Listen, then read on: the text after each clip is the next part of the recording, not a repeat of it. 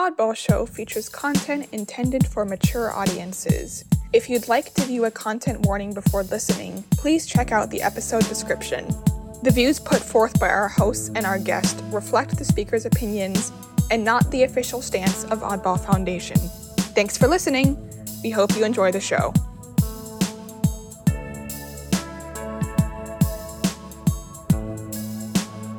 Hey listeners, and welcome to Oddball Show.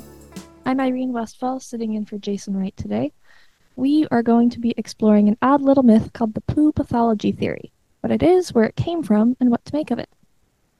If you spend a lot of time on certain corners of the internet, you may have heard that Winnie the Pooh and his furry friends are actually stand-ins for a variety of neurodivergent mental conditions.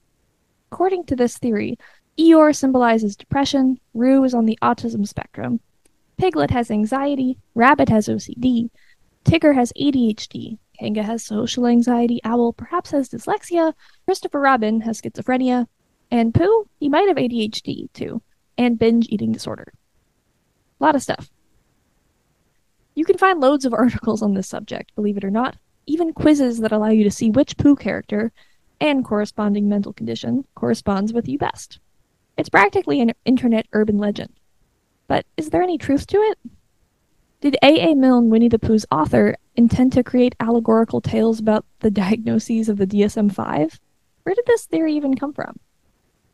We were curious about it over here at Oddball Show, so we decided to send our researchers, myself included, to look into it.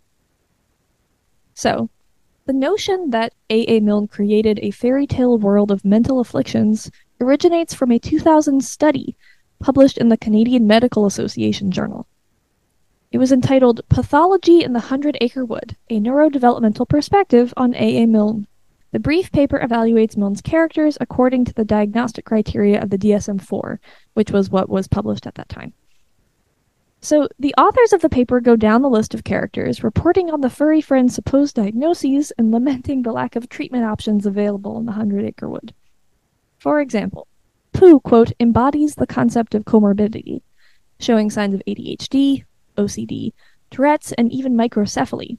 After all, he is said in the books to have a, quote, very little brain. In their professional opinion, they say, quote, Pooh needs intervention. We feel drugs are in order. We cannot but wonder how much richer Pooh's life might be were he to have a trial of low-dose stimulant medication. The whole paper is written in this faux serious style, pathologizing the behavior of children's book characters. So, let's see what they said. Let's go down the list. Piglet, quote, poor, anxious, blushing, flustered little Piglet, has, quote, generalized anxiety disorder. Eeyore, the melancholy donkey, no surprise, is revealed to be chronically depressed. They write, quote, maybe with a little fluoxetine, Eeyore might see the humor in the whole tail-losing episode. Even if a patch of St. John's wort grew near his thistles, the forest could ring with a braying laugh. Fluoxetine, by the way, is the chemical name for Prozac, a common antidepressant, and St. John's wort is a plant that is sometimes used to treat depression. Owl, meanwhile, is, quote, obviously bright but dyslexic, if only his condition had been identified early and he received more intensive support. Rabbit is controlling and self-obsessed, they say, may have narcissistic personality disorder. Roo is the child of a single-parent household, quote, putting him at high risk for poorer outcome, capitalized, P and O. His mother, Kanga, is overprotective, and the researchers wonder, quote, could her possessiveness of Roo relate to a previous run-in with social services?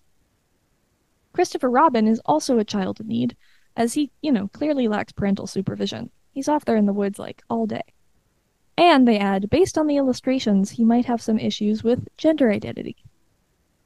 And finally, our favorite stuffed tiger, Tigger, has ADHD, specifically the, quote, hyperactivity impulsivity subtype. They write, quote, look, for example, at his impulsive sampling of unknown substances when he first comes to the 100-Acre Wood. And though the authors debate what medications might be most helpful for him, they conclude that, quote, unfortunately, we could not answer the question as scientifically as we would have liked, because we could only find human studies in the literature, end quote. This report is short, only 12 paragraphs by my count, and it's written in this tongue-in-cheek style the whole way through. It's clear from the article, if you read it, that the researchers meant the essay as a sort of funny diagnostic exercise, and not as a genuine argument that Milne had written these characters with these diagnoses in mind, or that they even really had them. As you can tell from all of these character descriptions, it's all, well, a little silly. When the paper was published, though, the authors got some really unhappy responses, including some angry letters claiming that the paper was a waste of money, that the authors were damaging the characters' reputations, or that they were promoting the medication of children.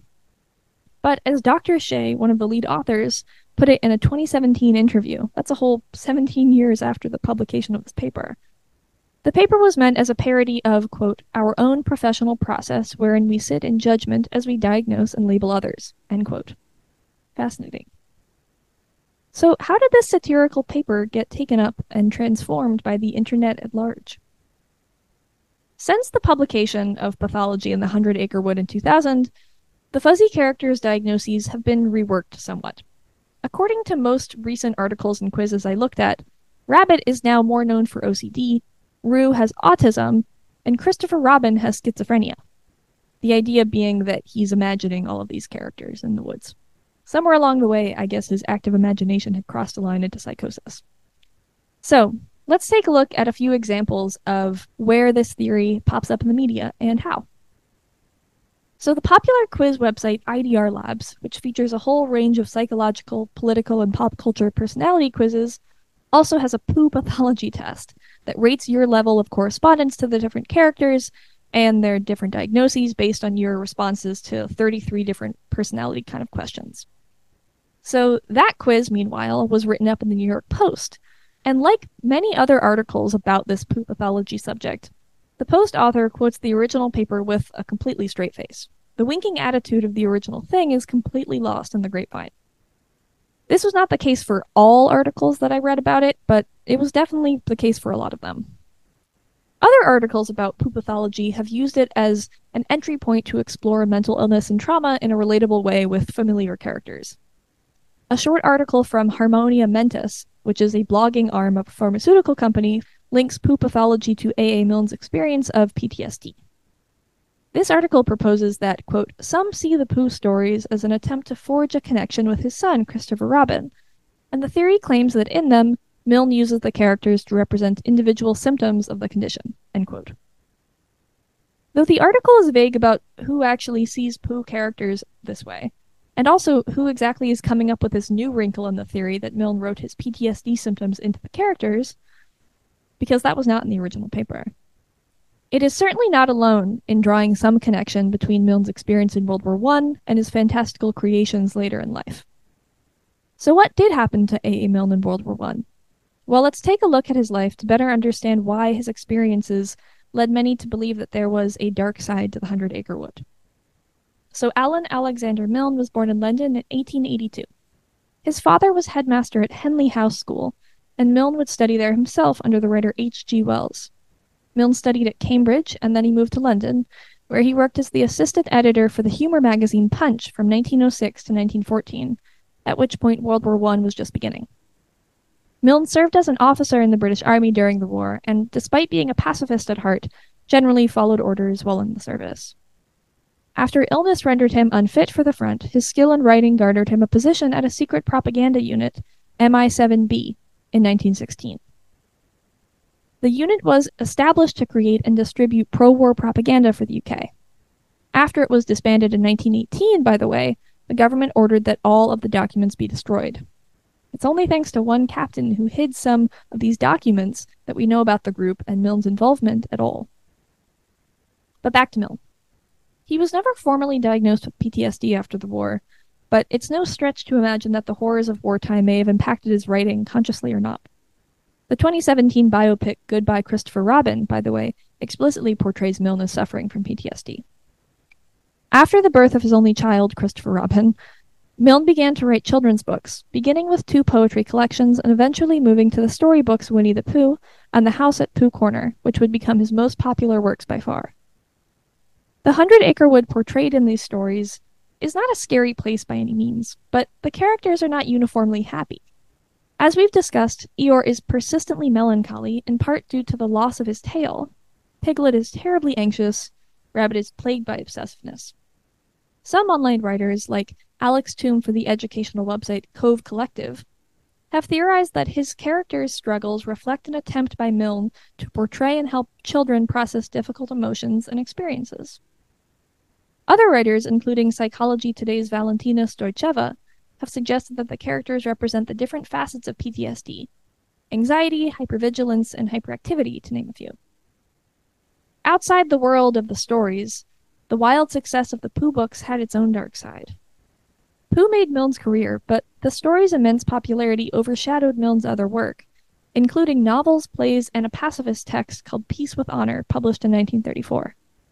By the time Milne died in 1956, he was still known primarily for his children's work. Most people haven't heard of his plays or his pacifism, but his beloved characters remain household names. The popularity of the Pooh books also had a detrimental impact on the real Christopher Robin, who harbored resentment towards his father throughout his adult life. In his autobiography, he wrote that he felt that his father, quote, had filched from me my good name and had left me with nothing but the empty fame of being his son, end quote. I mean, ouch, that's tragic. During Milne's final years, Christopher rarely saw his father and refused to take any of the royalties made off of his likeness. That the Winnie the Pooh books could bring generations of readers so much joy, while causing a permanent rift between Milne and his son, is deeply ironic and sad, and perhaps has added to readers' sense that there's more than meets the eye to these stories. It's worth noting, by the way, that the Pooh pathology theory is not the only way that readers have dug beneath the surface of the 100-Acre Wood. Benjamin Hoff's best-selling 1982 book, The Tao of Pooh, for example, argues that Pooh's peaceful, easygoing temperament embodies the principles of the ancient Chinese philosophy Taoism. His analysis treats Pooh's quirks as virtues, not symptoms, and encourages readers to model Pooh's way of living, and to avoid the obsessive or melancholic tendencies of Pooh's friends. His follow-up book, The Da of Piglet, 1992, similarly explains the Taoist concept of Da, or virtue, as it's commonly translated, through that little pink character. It's clear then that there's no one right interpretation of Winnie the Pooh, and that the meaning that people draw from these stories is both subject to change and hard to predict. I mean, do you think that Milne could have suspected that Pooh Bear would become a Taoist role model or a psychiatric patient? We can see that in the 80s and 90s, reimagining Pooh as a model of existential wisdom captured readers' imaginations. And since 2000, the Pooh pathology paper, even though it was intended as a lighthearted parody of psychiatry, seems to have sparked a reevaluation of the beloved stories as a way to understand trauma and neurodivergence. Why this theory and why now? Are we just reading our own concerns into these innocent characters? What can we make of this phenomenon in the context of all the various ways we try to understand ourselves? I don't have a concrete answer for you on that, but I can tell you what things it reminds me of.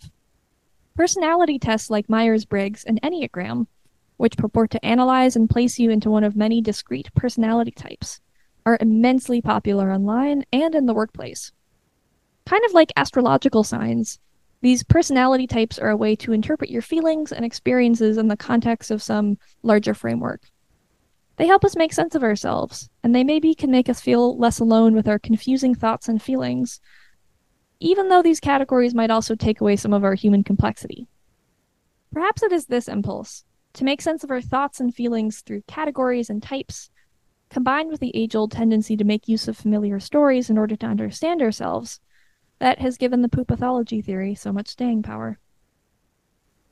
So there you have it. That's my best guess, anyway. Had you heard of the Pooh pathology theory before this episode? Have you ever taken one of those quizzes to find out which character fits you best? I have, and I got Piglet, by the way. And finally, what's your favorite way to understand the characters in the 100-Acre Wood? As diagnoses or Tao icons or something else entirely? Reach out to us at team@oddballfoundation.org and let us know. Thanks for listening, and I'll see you next time. If you liked what you heard in this episode, learned something new, and want to stay up to date on what's going on with Oddball Show, please consider liking this episode and leaving a review. Subscribe to Oddball Show on YouTube, Buzzsprout, or wherever you get your podcasts, and check out oddballmagazine.org for more fascinating stories, poetry, and art. Thanks for listening.